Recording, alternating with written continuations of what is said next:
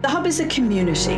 Manuscript, book and print cultures, stamping properties. You are properties. listening to a podcast by the Trinity Long Room Hub Arts and Humanities Research Institute. The Hub is a space contemplating Ireland through the community created by Coral Silver. The Hub is about impact. The Hub is for everyone.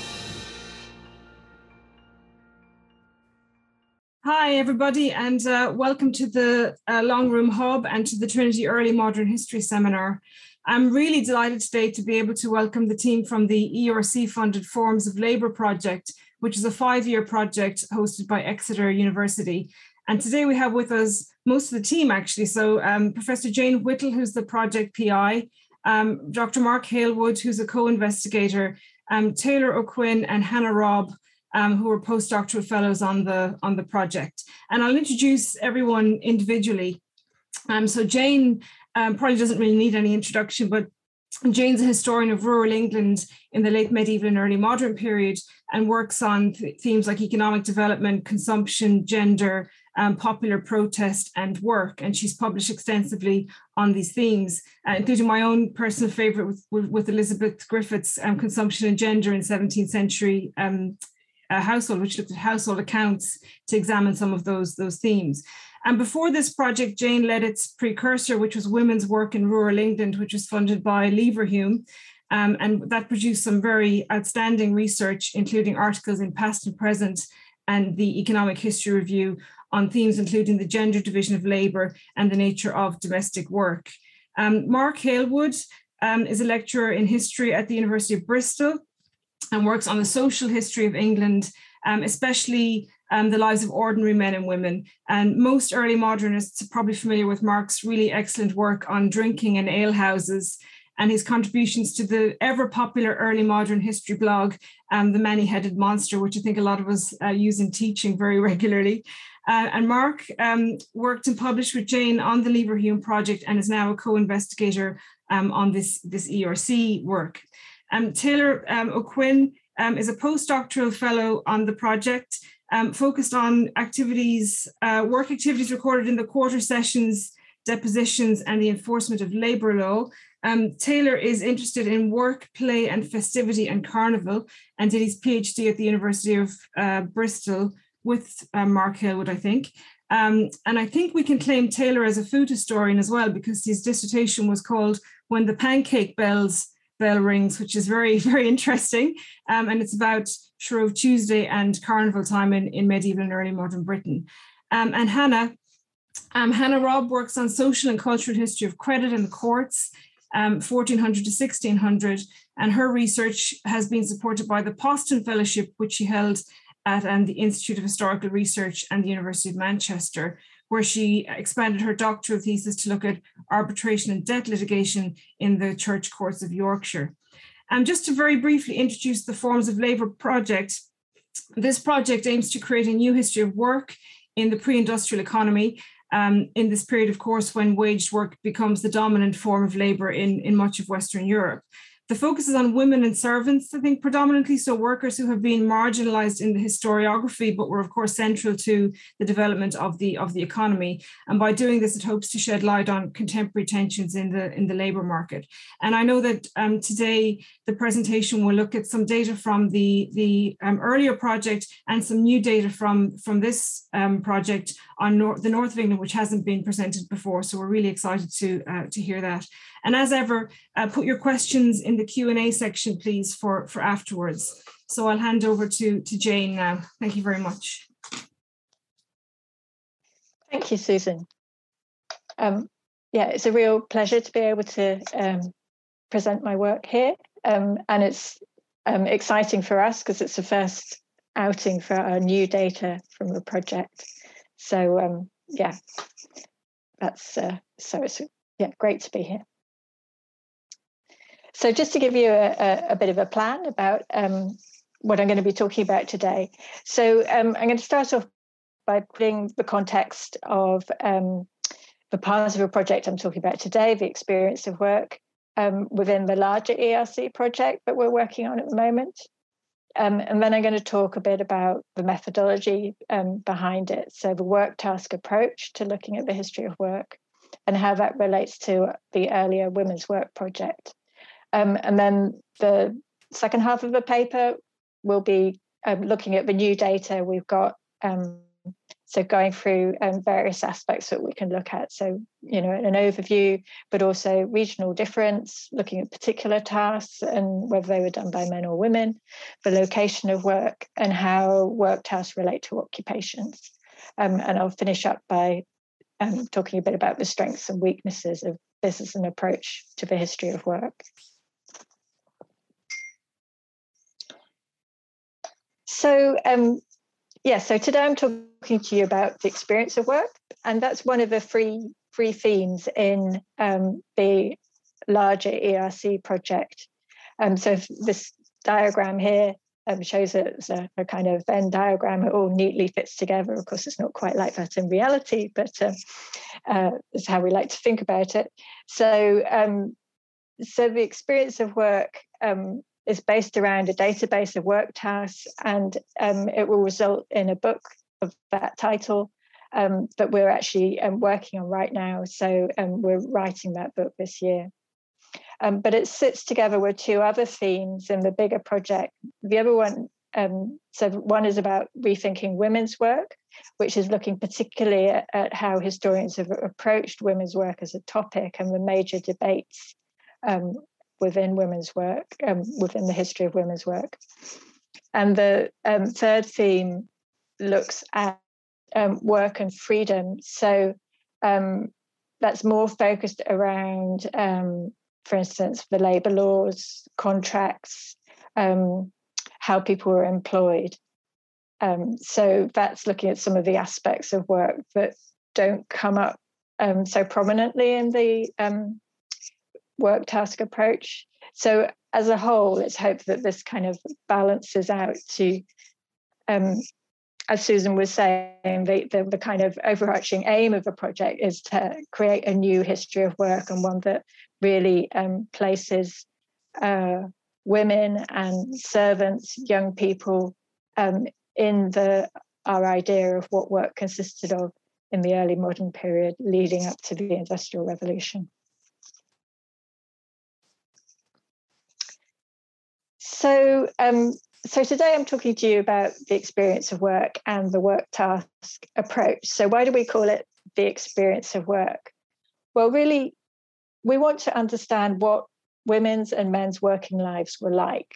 So we don't just want to sort of look at sectors of the economy or particular industries, but we want to understand what it was like to work in early modern England. So what types of tasks did people do, and what range of different tasks? Where did they work and who with? When did they work? So how did work vary during the day, the week, and the year? And it's an idea that work is much more than just an occupation or paid employment, particularly in this historical period. It's an essential element of people's everyday life. And it's a building block of the economy. I mean, it's almost like we're going down to the kind of smallest molecule we can get to in the economy in this period, and that is the work task. So our unit of analysis is what we call a work task. So that's evidence of a particular person undertaking a particular work activity. Evidence of these work tasks is collected from various types of legal documents. So depositions, examinations, reports, anything that describes what a person was doing when a crime or a misdemeanor or an accident happened. And these can be analysed quantitatively in the database to deduce typical work patterns. But we also use the evidence qualitatively. I mean, it's very rich evidence. But I think the quantitative element is important because we need to move beyond kind of anecdotes of things people did to understanding what was typical in this period. So to give you an example of what this looks like, here's a particular court deposition. So this is from a church court, and it's a marriage dispute. So I'll just read this out, and then I'll tell you about how we're kind of pulling evidence from cases like this. So in 1561, James Goodridge, a 48-year-old tailor from the village of Berry Pomeroy in Devon, came to the church courts and gave evidence about a disputed marriage contract between William Jane and Alice Miller. Alice was the daughter of Otis Miller, a yeoman farmer also resident in Berry Pomeroy. James Goodridge described how, in the week before Easter, Alice had asked his wife to send a message to William to meet her the next day by the village well while she washed clothes. At 8 o'clock that morning, Clara, who was a servant in the Miller household, went to the well to fill a pot of water. Finding William there, she passed news on to Alice. And immediately the said Alice Miller came down unto the well and brought clothes to washing. And then the said William Jane and Alice Miller talked by the well together for about 2 hours.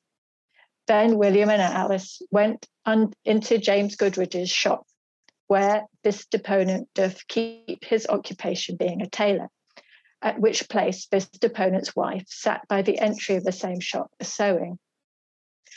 William Jane asked Goodridge's wife to call James and his son George, but instead James brought one Richard Irish, who was also present in the house. Together they witnessed Alice and William exchanging marriage vows. So this is a kind of, well, I don't know if there is a typical church court case, but there are many cases like this recorded in the church courts where you get this little narrative and this vignette of people's lives. So in the past, people have used these to study, for instance, marriage or defamation or whatever. But here we're just pulling out the work tasks. So in this little excerpt, there are 3 work tasks recorded. So there's Alice Miller washing clothes by the well, there's Clara collecting water, and there's James Goodridge's wife who's sewing. So those are the 3 work tasks. Interestingly, none of the men, despite the fact they're given occupational descriptors, are actually described doing any work. So we can't include them. But that's just to give you a taste of what it's like to collect this data. Now, when you're dealing with evidence like that, you need to have a clear idea about what you are collecting. So it's very important to kind of think about what work actually is and what definition of work you're using. And I think quite a lot of economic history has taken the nature of work to be self-evident. And we were always quite clear that it wasn't self-evident, that you have to really carefully think about what it is, and that we were including unpaid work done within the household as a type of work. So we're relying on a definition that was provided by the economist Margaret Reed in her book written in the 1930s, The Economics of Household Production. And she argued that any unpaid activity that could be replaced with paid work or purchased goods should be considered part of the economy and thus work. And this is a definition that's now actually used by the UN when it's providing advice about calculating GNP. So this is quite a widely accepted definition of work. And it's very useful because it allows you to record sort of the types of work activities you find in small farming households without having to kind of fuss over, was this for subsistence or was this for the market? You don't really need to think about that. You can just record it as work. In terms of when we're actually collecting the data, we have some more caveats that we've introduced to kind of make the methodology workable. So it has to be a specific work task carried out by a specific person. So it can't just kind of say that they were working. It has to be more detailed than that. And it has to be clear who's actually carrying the work out. This can sometimes be problematic because you get kind of statements in this period where, for instance, a farmer will say, perhaps in a tithe dispute, he might say, well, I sowed that field with oats that year, and he doesn't actually mean that he personally went out and sowed the field with oats. He means that he made the decision that that was what would be grown in that field. So we're being more specific than that. It has to be really quite clear that this worker has actually carried out this task. And we also exclude crimes from our list of work tasks, not because we don't think, clearly crime can be a form of work. It generates people's way of making a living, but it would just swamp the database for crimes because we're collecting evidence from court cases. And for similar reasons, we exclude legal administrative work because it would just it'd take an enormous amount of time to collect all that evidence, and then you'd end up with a very unbalanced data set. So just to say a bit more about this methodology. So it was really kind of developed as an alternative to the existing methods. So existing ways of approaching work in this period take normally kind of one of three approaches. So one is to rely on occupational descriptions. So when people are recorded in a document as so-and-so, a tailor, or so-and-so, a husbandman.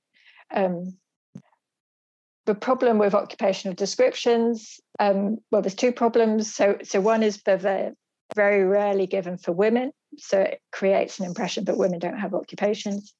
The other is that you don't know that someone is actually spending their whole time working in that particular form of work. You don't know what else they're doing. And we know that quite a lot of people, for instance, worked in farming as well as having another occupation in this period. And it's hard to quantify that just using occupational descriptors.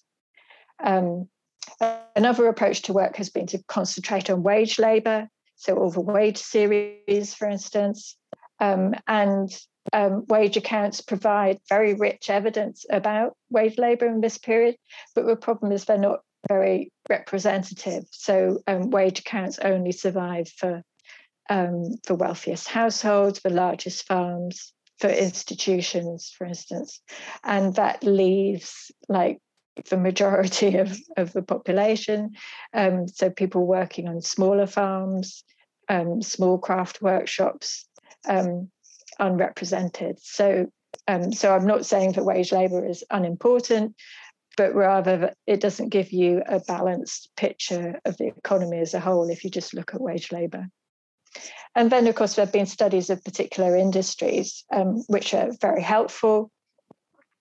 But it's hard to get a balanced view of what the economy as a whole is looking like from those more specialist studies.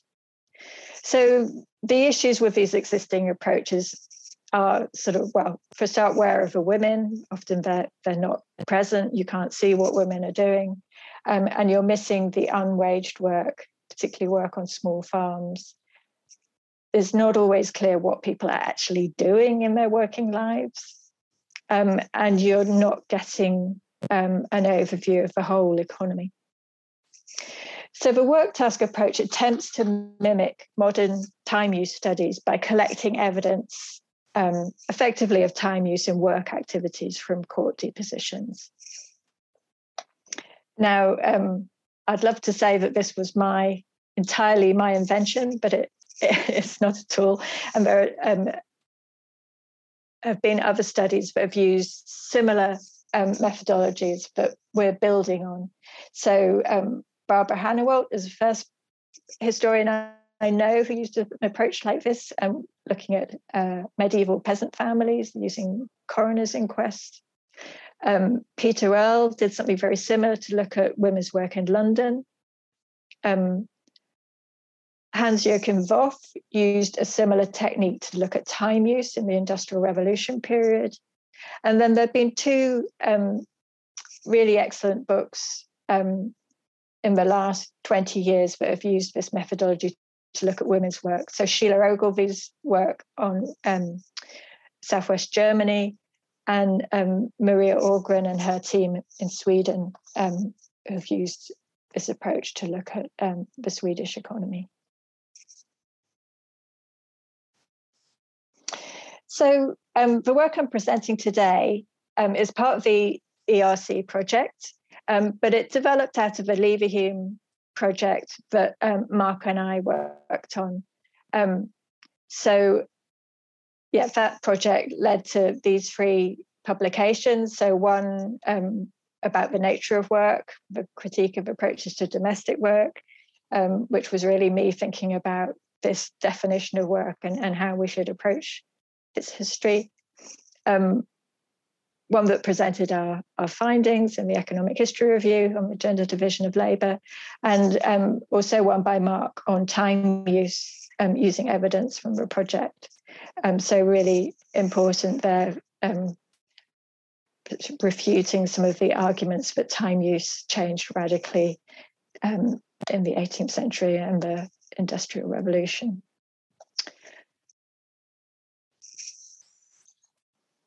Now, when we reached the end of that project, Mark and I were kind of very much aware that so much more could be done with that data.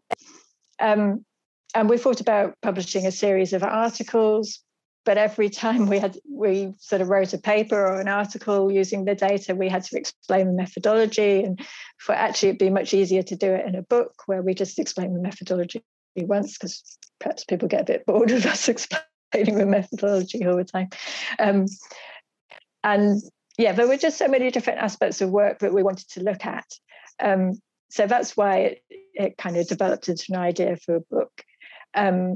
But we also felt that we needed evidence from other parts of England, so that it wasn't just a study of Southwest England, but it was more representative of the country as a whole. So that's what we're doing now. So today I'm going to be showing you the evidence from the north of England. We've also collected a data set from Eastern England, or Eastern and East Midlands. And so the idea is that each of these regions has kind of characteristics that people have argued about in the history of women's work. So that in the north, you get more women working in agriculture, for instance, possibly more women working with textile industries. And then in the east of England, where there's more arable agriculture, that there's been less involvement of women. So we don't know yet, because we haven't analysed the eastern sample yet, but I'm going to be showing you the northern sample today. And it should be said that there's no shortage of evidence to do this kind of research. The main constraint is that it's incredibly time consuming, as I'm sure Taylor and Hannah would say if you ask some questions afterwards.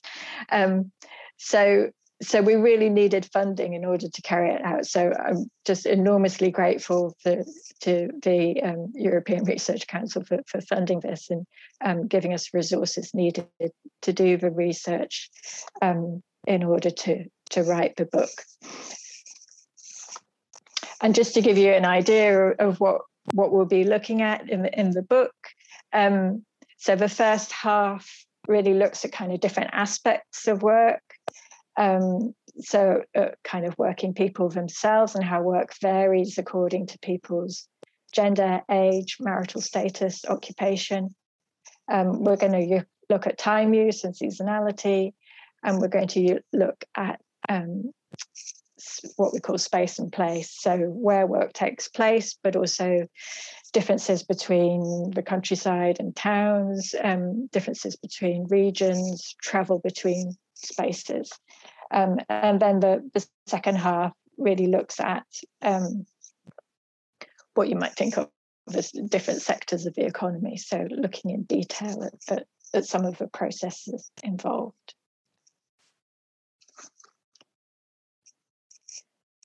So I'm going to move on now and start kind of showing you some of the data.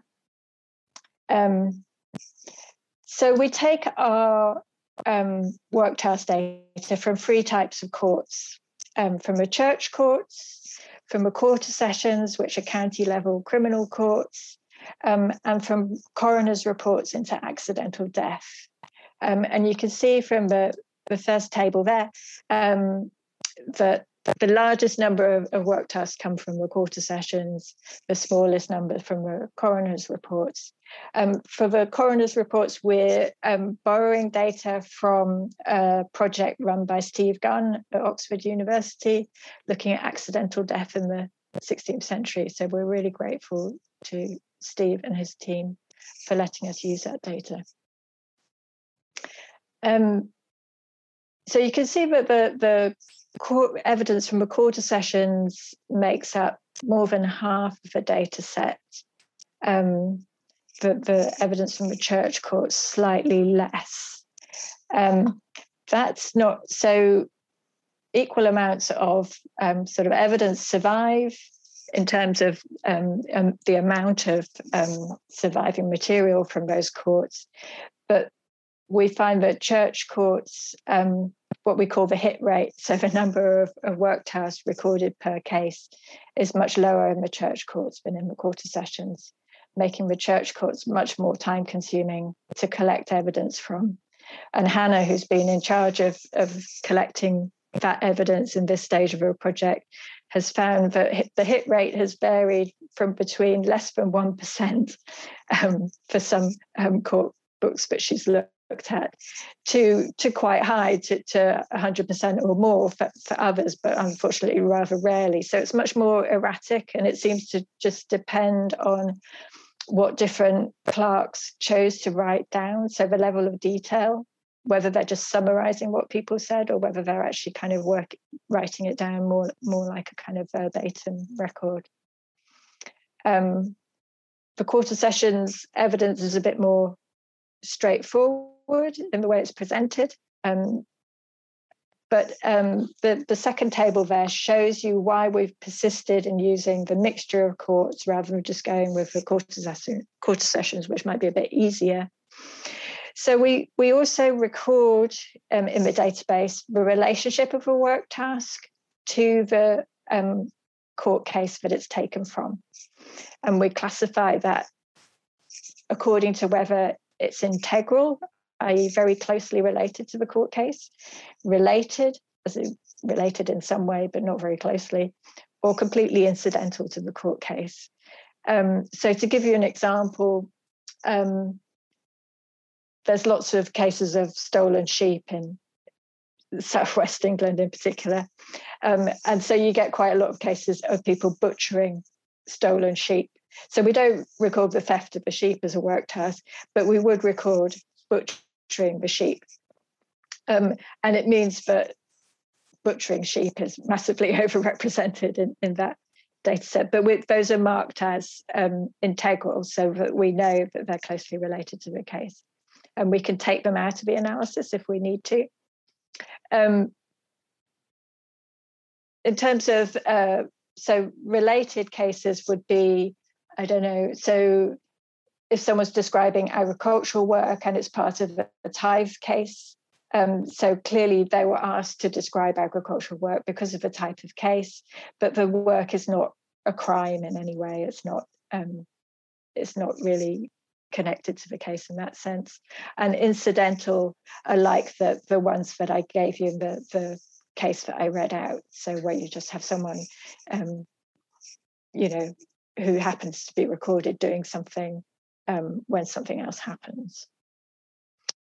So I think in an ideal world, you'd just use the incidental evidence, but in practice, that would just be so time consuming, we'd end up with very few cases.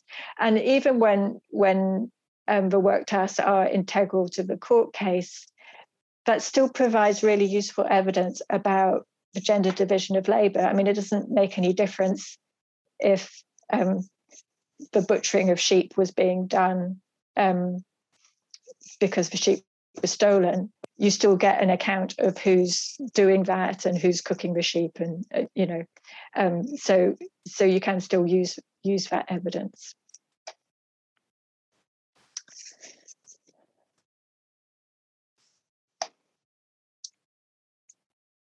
So here is our total data set as it currently stands, with the work tasks from the Southwest and Northern England together. So you can see that we've we've got a total of just under 7,000 work tasks recorded in the database. And then we've divided them into these 10 categories, like with 10 main sort of types of work. And here I was showing you that divided into work tasks undertaken by men and by women. And you can see that work tasks undertaken by women form 29% of the overall data set.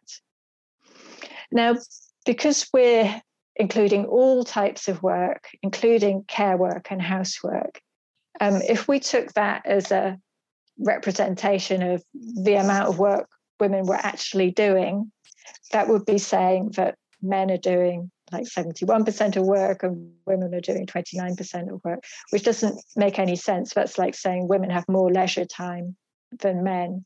And we know from comments made during the period and also studies of societies based on small-scale agriculture, that actually it's normally true that women do more work than men, slightly more from modern time use studies. So we go through a process of adjusting the figures to compensate for that under-recording, and we adjust them so that making the assumption that women did at least 50% of the work tasks, which involves multiplying each task undertaken by a woman by 2.44, but not that that really matters. But it's to even it up and make this assumption that women must have done at least 50% of work tasks, and that gives us the final column there when you've done that adjustment. Now, I personally think the adjusted figures are more accurate than the unadjusted figures. What the unadjusted figures reflect is the fact that more men than women gave evidence in early modern courts, and that and we can show this with our data, that men are much more likely to describe male work tasks, just as women are more likely to describe women's work tasks. So what we're doing is adjusting to correct that bias in the early modern courts. So if you look at those figures there, you can see that women are undertaking over a third of agricultural work tasks, the great majority of care work and housework,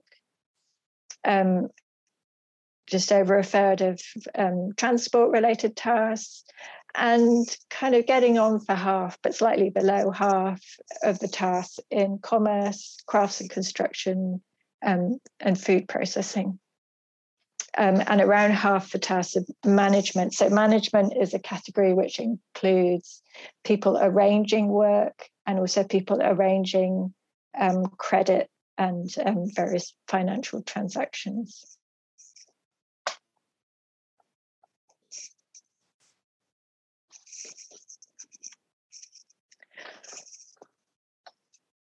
So here I've compared the Southwest data set with our new data set from the north of England. So the Southwest consists of just a little bit of evidence from Cornwall, lots of evidence from Devon and Somerset, and quite a bit from Wiltshire and Hampshire. The North consists of data collected from Cheshire, Lancashire, Yorkshire, and County Durham. What we find is the percentage of female work tasks is almost exactly the same in the two regions. So exactly 29% in the Southwest and 29.1% from the North. So the same bias about preferring male witnesses operates in both regions. And if we look at the figures, I mean, really the most remarkable things about these figures when we first looked at them is just how similar they are. So it would be more exciting if we found some great regional difference. And I certainly thought that the percentage of women working in agriculture would be higher in the North, and also that we might get a higher participation in textile production, and therefore the crafts and construction category would show more women, but not really. I mean, the differences are minimal. And in fact, the one category that looks quite different is commerce. So commerce is anyone buying or selling anything, or people recorded as going to market or working in a shop or in a market stall or fair. And that's showing significantly less participation by women in the north of England than in the southwest, and we've got no idea why that is as yet. So that's going to be something that we're going to have to look at quite carefully. I think the only theory I have is it might be about having to travel longer distances to get to market, but I'm not sure. Or it might be, so I should have said, so I'm showing you two different things here. So the last two columns are showing you the percentage of work tasks done by women with the adjusted figures, but the two middle columns are showing you the composition of the data set. So what percentage of the work tasks fall into the different categories. And if you look at that, you can see that there's less commerce recorded for the north of England than for the southwest of England. So there's something different about the way either it's being recorded or it's actually taking place that we need to look at carefully. But apart from that, the two samples are actually remarkably similar. The other category is different, but that's just I don't think that's very significant. It's just a category we put tasks in that don't fit in the other tasks in the other categories easily. So yeah, I was really excited about doing this analysis, but now I've done it. As it happened, you end up, I have to explain why it's the same rather than why it's different, which is kind of more difficult.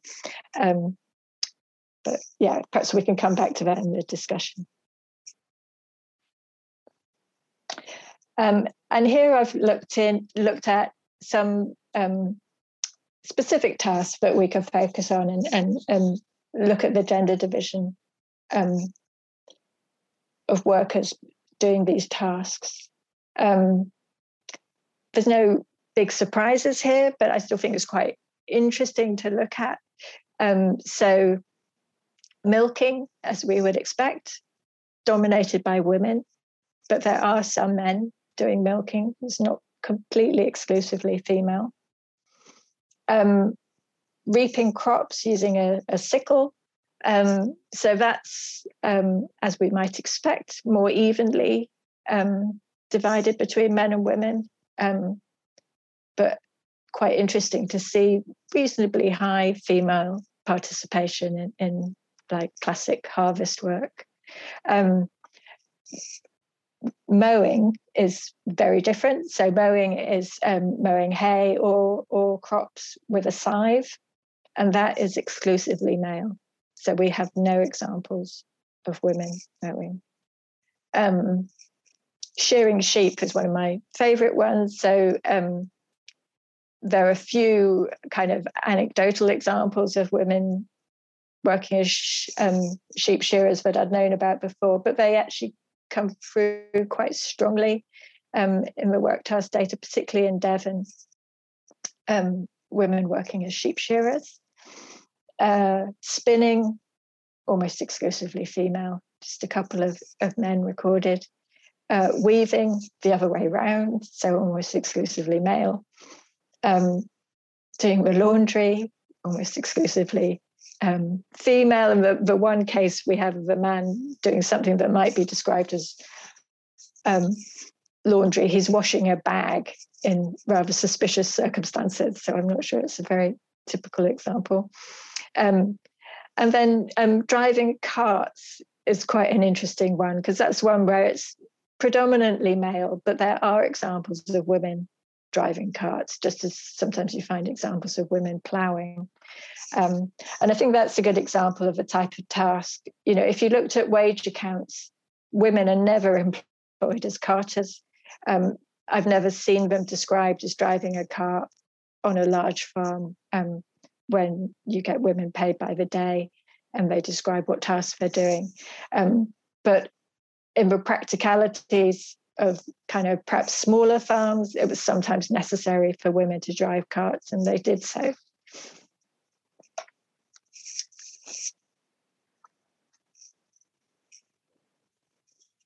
So this table lets us look at where work was taking place. And I guess the kind of question behind this was that so much of the literature from this period insists that women worked inside the house and men worked outside. And, you know, is this actually the case?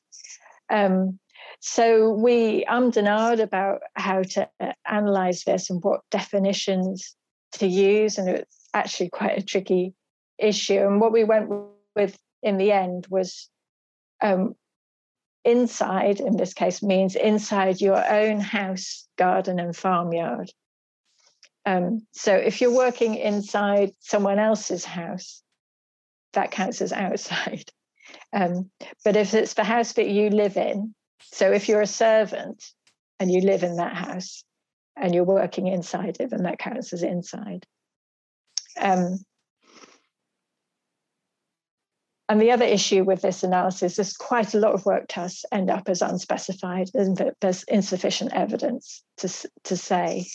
And I think it's easier to be quite clear that some tasks are outside.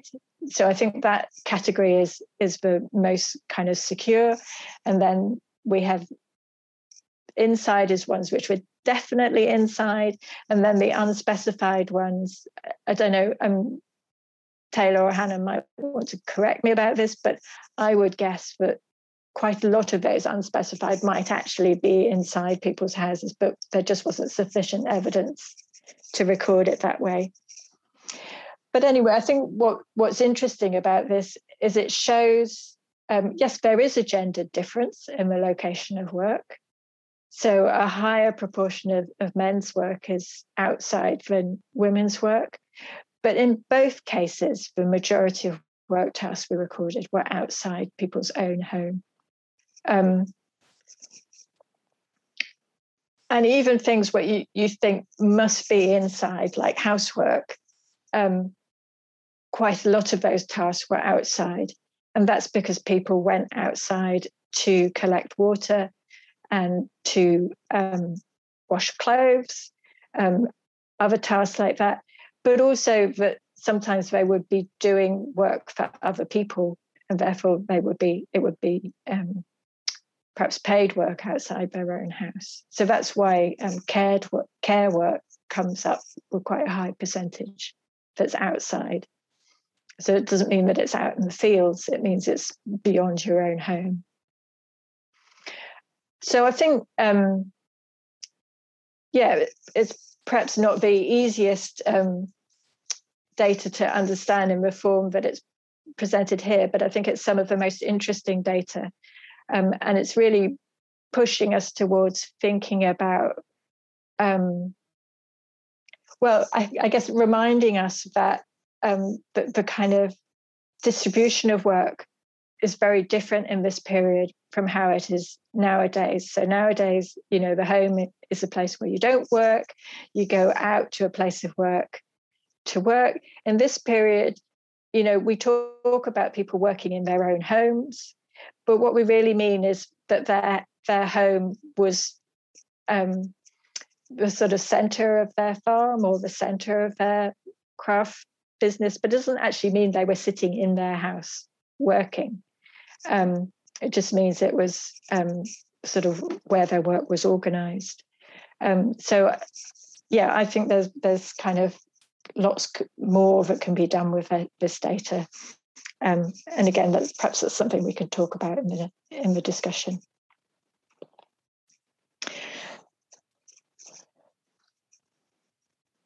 So here I'm presenting data about occupations and status descriptions. So, you know, this was one of the approaches to work that I kind of dismissed at the start of the paper, but I still think it's really interesting to look at. So these are people who are undertaking work tasks who have a description attached to them in the document. And we collected these as well as the evidence of the work they were actually doing. So it gives you an idea of the kind of social spread of the people we're looking at. But it also very clearly shows the problem with using women's descriptors, but they're almost entirely about marital status rather than about work.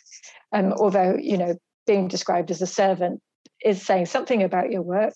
It's saying you're an employee, but it doesn't describe what you actually do.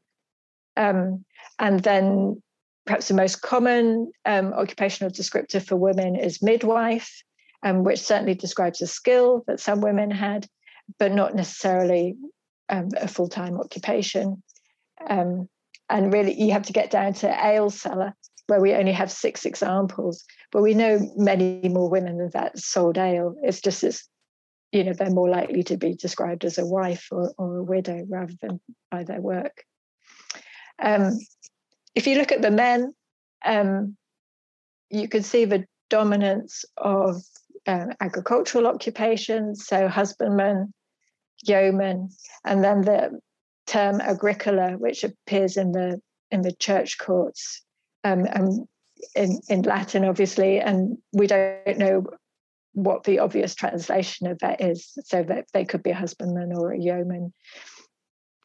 But you also have these very general terms like servant or groom, which is sometimes used as an alternative for servant, labourer, workman, titles that don't tell you what someone's actually doing.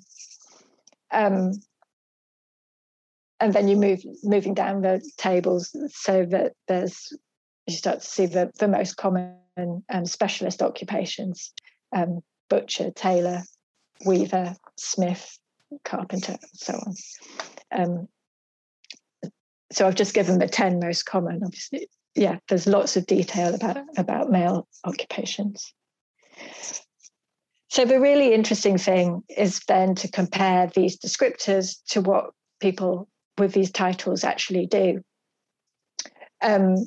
So here I've used 3 female descriptors: servant, wife, and widow, which perhaps represent different stages of the life cycle for women to an extent. And then 4 different male descriptors reflecting different forms of employment. So if we look at the women, so the really interesting thing is, for a start, they are different. And it's the servant who is doing most agricultural work and most housework. So it's not married women doing all the housework. Married women, you would guess from this table, are, where they can, employing a servant and getting the servant to do that type of work so that they can dedicate themselves to more skilled or responsible forms of work, such as commerce, crafts to an extent, and management, or sort of overrepresented, if you like, for wife. And then care work is interesting as well. So, and I think it reflects the fact that a lot of the care work we're recording is actually quite skilled medical work. And that clearly seems to become more common the older women get.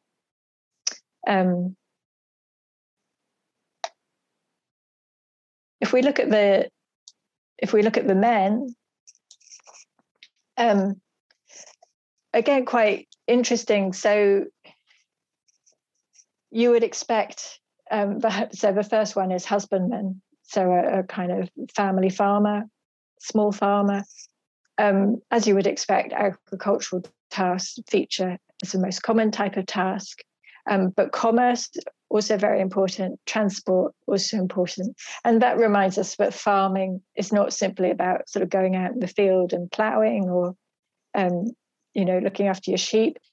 It involves, in this period, transporting goods to the market and selling them. And that's actually very time consuming.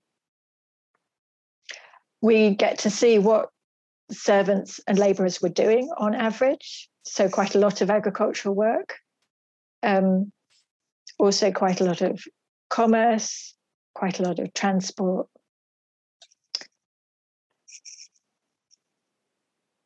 And then finally, I used the example of a weaver there for a more specialist craftsman. So as we would expect, the largest category of work task is in crafts and construction, so almost certainly related to cloth production. But agriculture is almost as important. So, this isn't a specific person. This is an aggregate of all the weavers that we've recorded. But I think it's still showing us that when someone has a occupational descriptor like weaver or tailor or carpenter, it doesn't mean that they're not doing other types of work.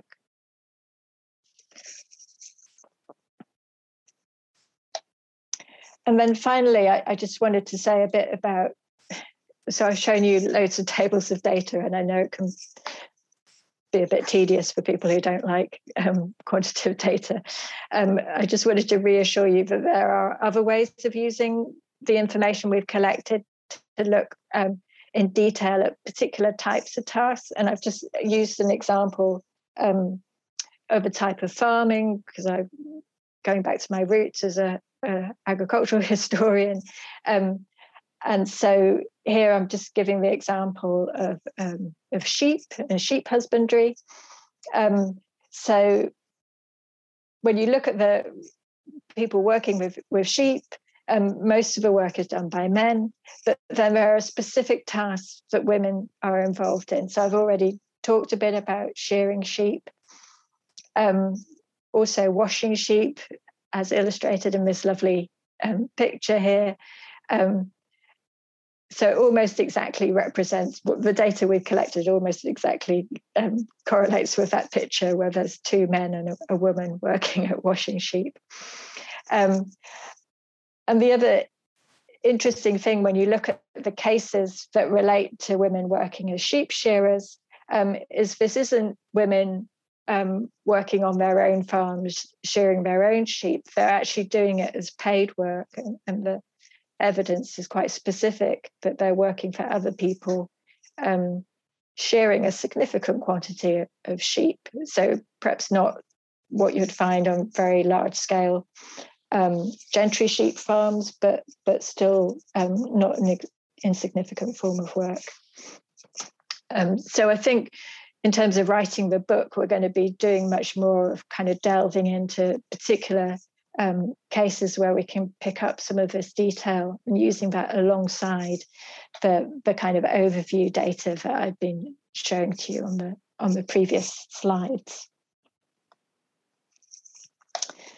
So just to sum up about the kind of advantages and disadvantages of this approach to the history of work. Well, in terms of advantages, I mean, a massive advantage is it does provide evidence of women's work and forms of women's work that otherwise we have very little record of.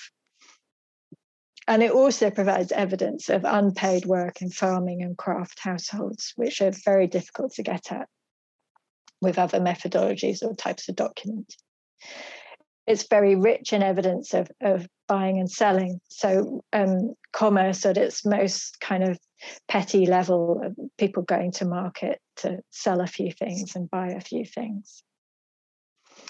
It's also rich in contextual evidence about workers, about the timing of work, about workspaces and locations. And I think it does allow us to create something that we could call a new history of work, a new approach to the history of work in this period, and one that's very closely aligned to the history of everyday life. So what were people actually doing during this period? But there are disadvantages, and I think it's important to recognise those as well. So from our point of view, the big disadvantage is it's just very time consuming to collect this evidence.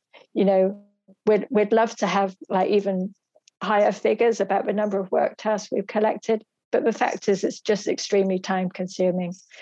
But you have to read through pages and pages of manuscript documents to pull out this evidence. And women are still underrepresented, so we need to adjust the figures to compensate for women's underrepresentation. Some people are quite happy with that methodology. Other people I've come across are less happy with it. So it means the data is not as straightforward as we might hope it would be. Another criticism is that the nature of the crimes and the courts can have an effect on the evidence collected. So we think we've mitigated against that, but then, it'd be possible to argue that, the evidence is always going to be affected by the context in which it was written down originally.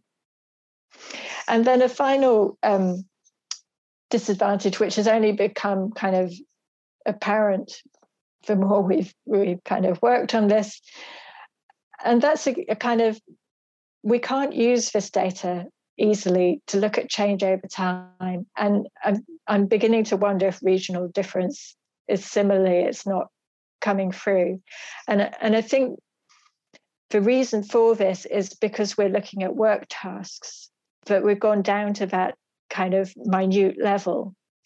And in terms of change over time, the nature of work only changes at that level fundamentally when we hit industrialization and the technology of work changes, and then the nature of work tasks is really transformed.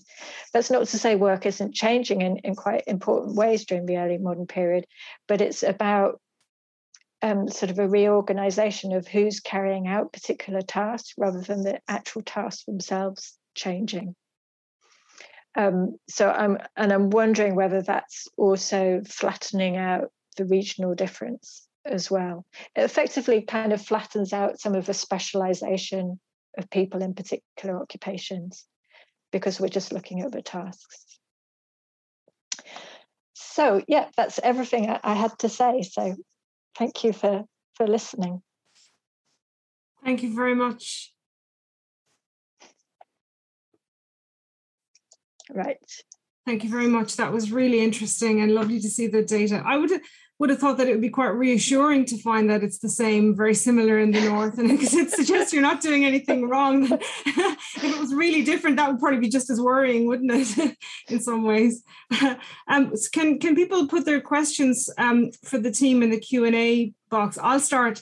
Just to get the most tedious question out of the way, because I'm really interested in the database. So presumably you've got three different types of court records and one type of database. So what type of database is it, and how did you? Is there a challenge in terms of pulling the same kind of data out of different sets of records, or are they really sort of similar? And I suppose related to that, what happens to the data afterwards? So is this going to be something that other people can search, or is that not something you're going to do? Is it to be published in a book in just that format?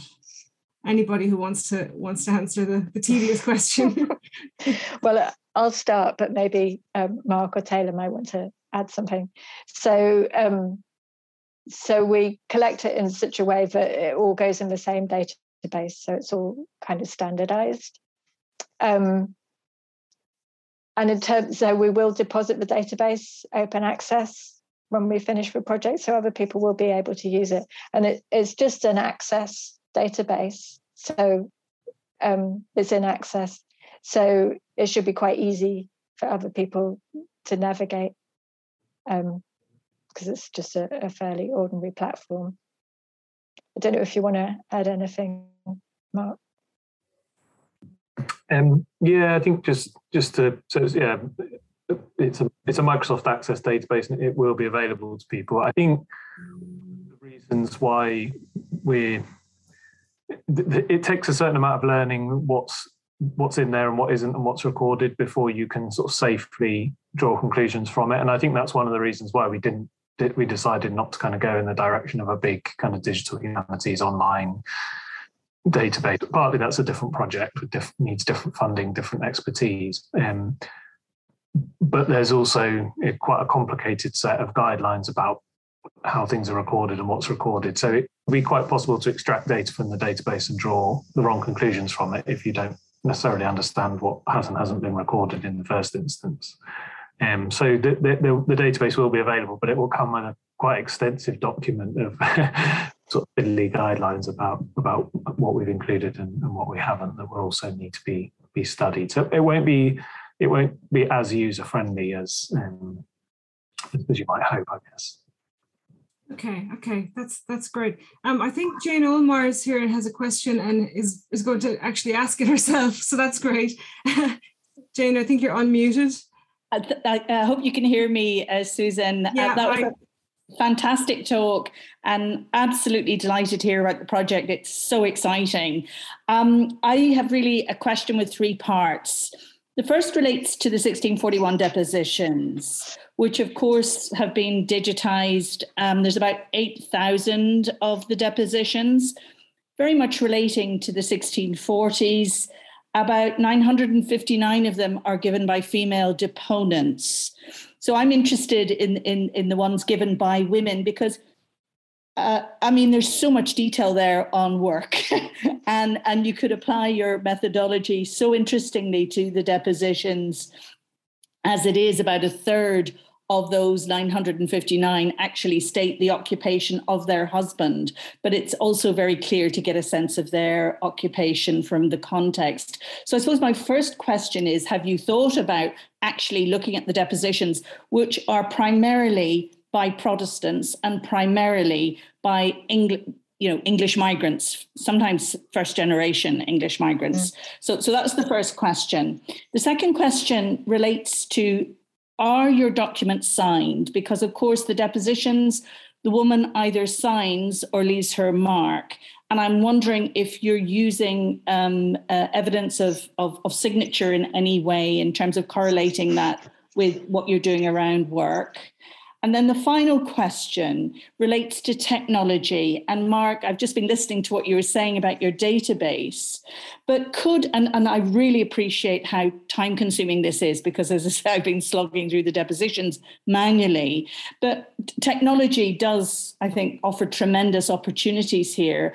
And I'm just wondering if you are thinking about how you might use technology to actually do at least some of this using natural language processing or some other, using technology smartly. So, but again, it's fabulous. And 7,000 tasks is a lot of tasks. So you've got my true, it's just amazing. So thank you. Thanks, Jane. Thanks. It's really interesting to hear about the 1641 deposition. So I didn't realise that they contain lots of evidence of that type.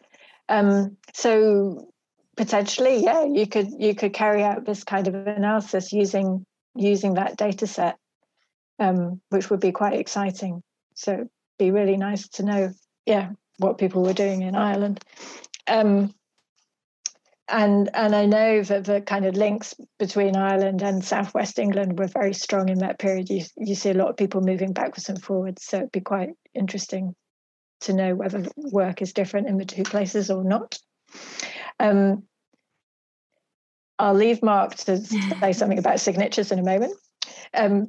But in terms of using technology to transcribe, basically, so I've been working on looking at this for another potential project, and the technology is still kind of being developed. So I've been trying to get a project with the National Archive looking at wills using Transkribus, which is a handwritten text recognition platform, to transcribe those digitally.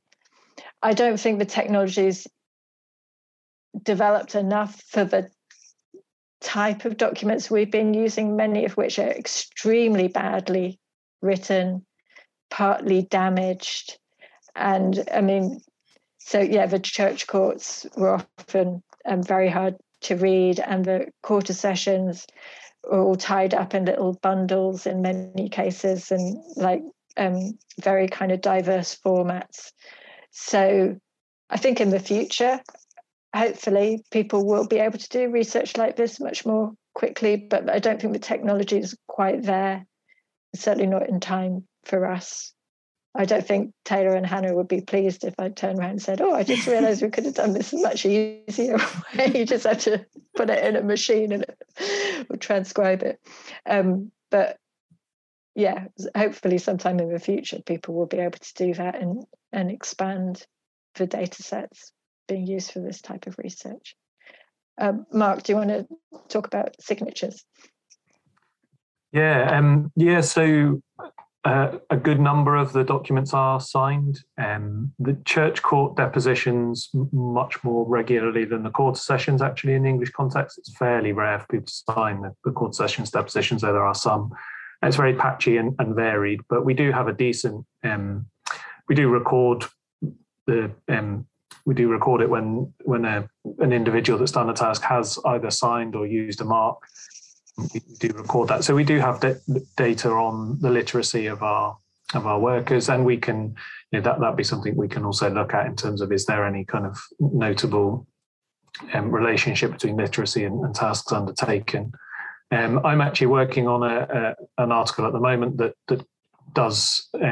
works with that signature material, taking it in a slightly different direction. But I'm interested in the sort of a relationship between literacy and skills and kind of practical, so pragmatic literacies, as the medievalists would call it, but ways in which individuals have sort of forms of literacy that are not fully fledged reading and writing skills, but are skills that are useful in everyday life. So lots of deponents will sign with things like initials or tools or distinctive marks that are not full signatures. They're not fully writing their own name. And these kinds of marks and initials and so on also turn up in lots of the depositional material that people are using to mark their goods. They're using them to mark their sheep, and they're using them in lots of practical senses as well. So we are doing something with the signature material that we've got. I'm conscious that the 1641 depositions are also very good for this, because in the moment I'm using this kind of sample of material from our project, but I am interested going forward in trying to do something comparative with what I found, and that the 1641 depositions are on my list of other data sets to potentially look at for signatures. There's another, thanks, Mark. There's another question which is kind of similar. Rachel Stone's also interested in sort of comparisons. So Rachel wants to know, are your overall categories the same as Maria Agren's, right, for Swedish data? And will you be able to do comparisons? I seem to remember Swedish women did more driving carts. So with the Women's Work Project, we did a comparison with the Swedish data. So our categories are actually different. We looked at using, so we've worked quite closely with their project, and we looked at using the same categories, but they have slightly different criteria. And so we end up going with our own categories. But the data set's not so large that you can't rework it to make it comparative with other studies. And we did do that in the Economic History Review article to compare them. But I'll have to go back and look at the women driving carts in more detail. That's potentially very exciting then, isn't it? Because you're suggesting that this really could be a model that's interoperable in that way, that lots of other European countries, for example, could plug their data in that quite easily into this. Yeah. No, I mean, I think, this type of data exists over a kind of a wide area. I mean, other parts of the world, you can use this methodology to get at, the nature of work. And I think it'd just be really exciting if people started doing it in a bunch of other countries and time periods, and you get a much clearer sense of what is actually different and what's the same across a wider area. Can I ask, beyond the court records, because I think, Jane, you mentioned before household accounts, are there other records that you can use as well, or do they not fit into this database? They're sort of a different project?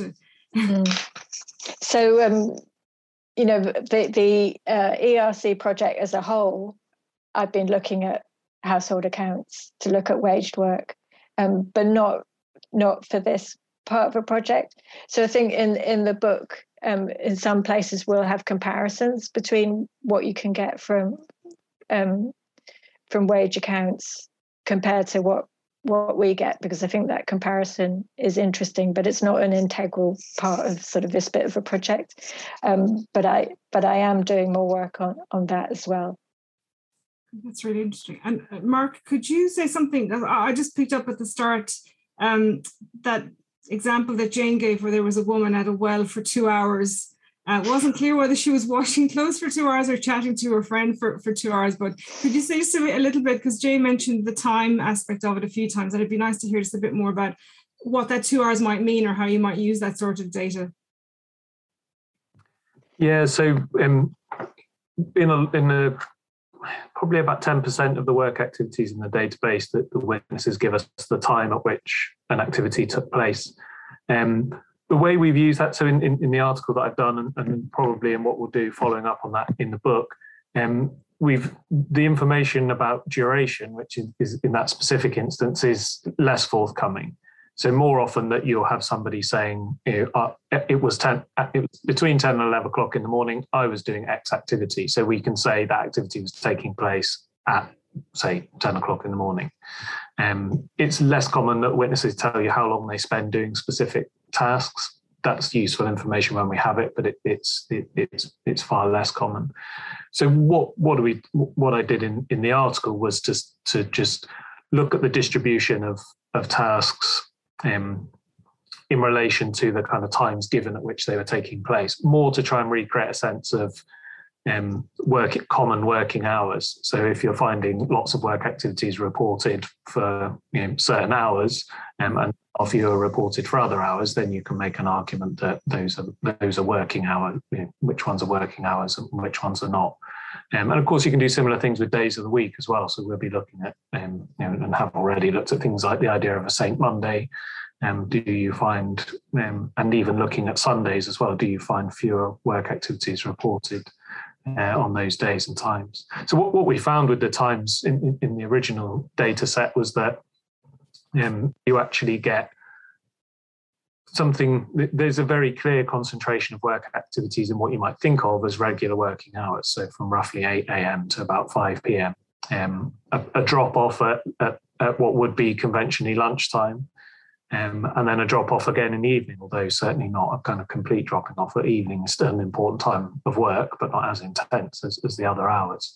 So you get a sense that actually there is a kind of fairly regular rhythm and a fairly set notion of what a number of working hours per day, rather than the kind of picture of a very erratic work rhythms that have often been suggested as sort of before industrialization. Work is very hit and miss. There are intense periods and down periods, and that you have a very kind of erratic working day. But our materials suggest that that's not so much the case. That actually you may not be bound by the factory clock, but most households seem to be kind of putting in a working day that's broadly similar to a modern working day.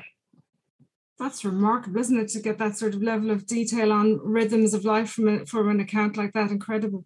Maybe just, I can't see any other open questions, but maybe one for Taylor. Taylor, is there anything particularly interesting you came across? You're at the cold face of the records. Any particularly interesting tasks or anything that surprised you in terms of what women or servants were doing? We want to hear the scandalous ones, basically. I mean, one of the great things about this project is getting to work with these types of sources, these depositions, which are just incredibly rich. They are these little vignettes of a sort of life. And it's just the fact that you get these sort of, sometimes it's a lot of sheep theft, you get quite a lot of that, but then you do get very interesting and sort of scandalous sort of cases. But then the more detailed a sort of deposition is, the more likely you're going to find work activities in it, actually. And it just sort of shows how much, work is just interwoven into every aspect of life. And so you can't really escape it. And so, there was quite a sad case of about a child that had died, and it was sort of an investigation of whether the father had sort of been a part of the child's death. And you get within that account sort of descriptions of care activities where the sort of grandmother is holding the child and taking care of the child while, passing it off to the mother. And then after the child's died, sort of the comforting of the mother and things like that. So one thing from this project is that I want to convey to people is just how great these sources are and how much you can get from them, and the sort of wide variety of kind of analysis you can do, both quantitative and qualitative. That's a really good example. That's incredible. And once the north of England is done, are you moving on to another area, or is it just two comparative areas?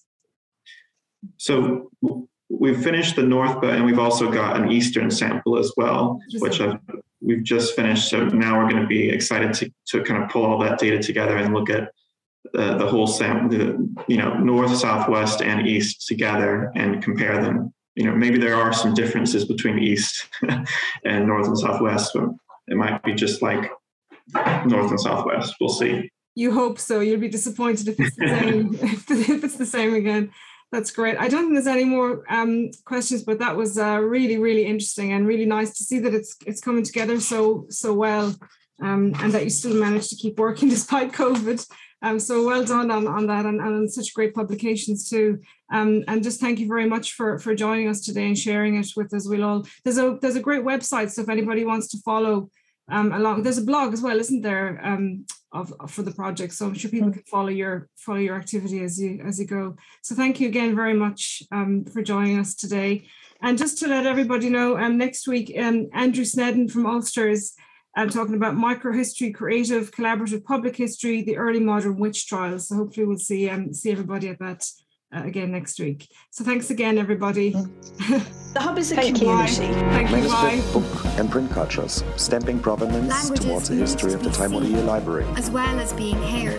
The Hub is a space. Contemplating Ireland through the communities created by Coral Sea. The Hub is about impact.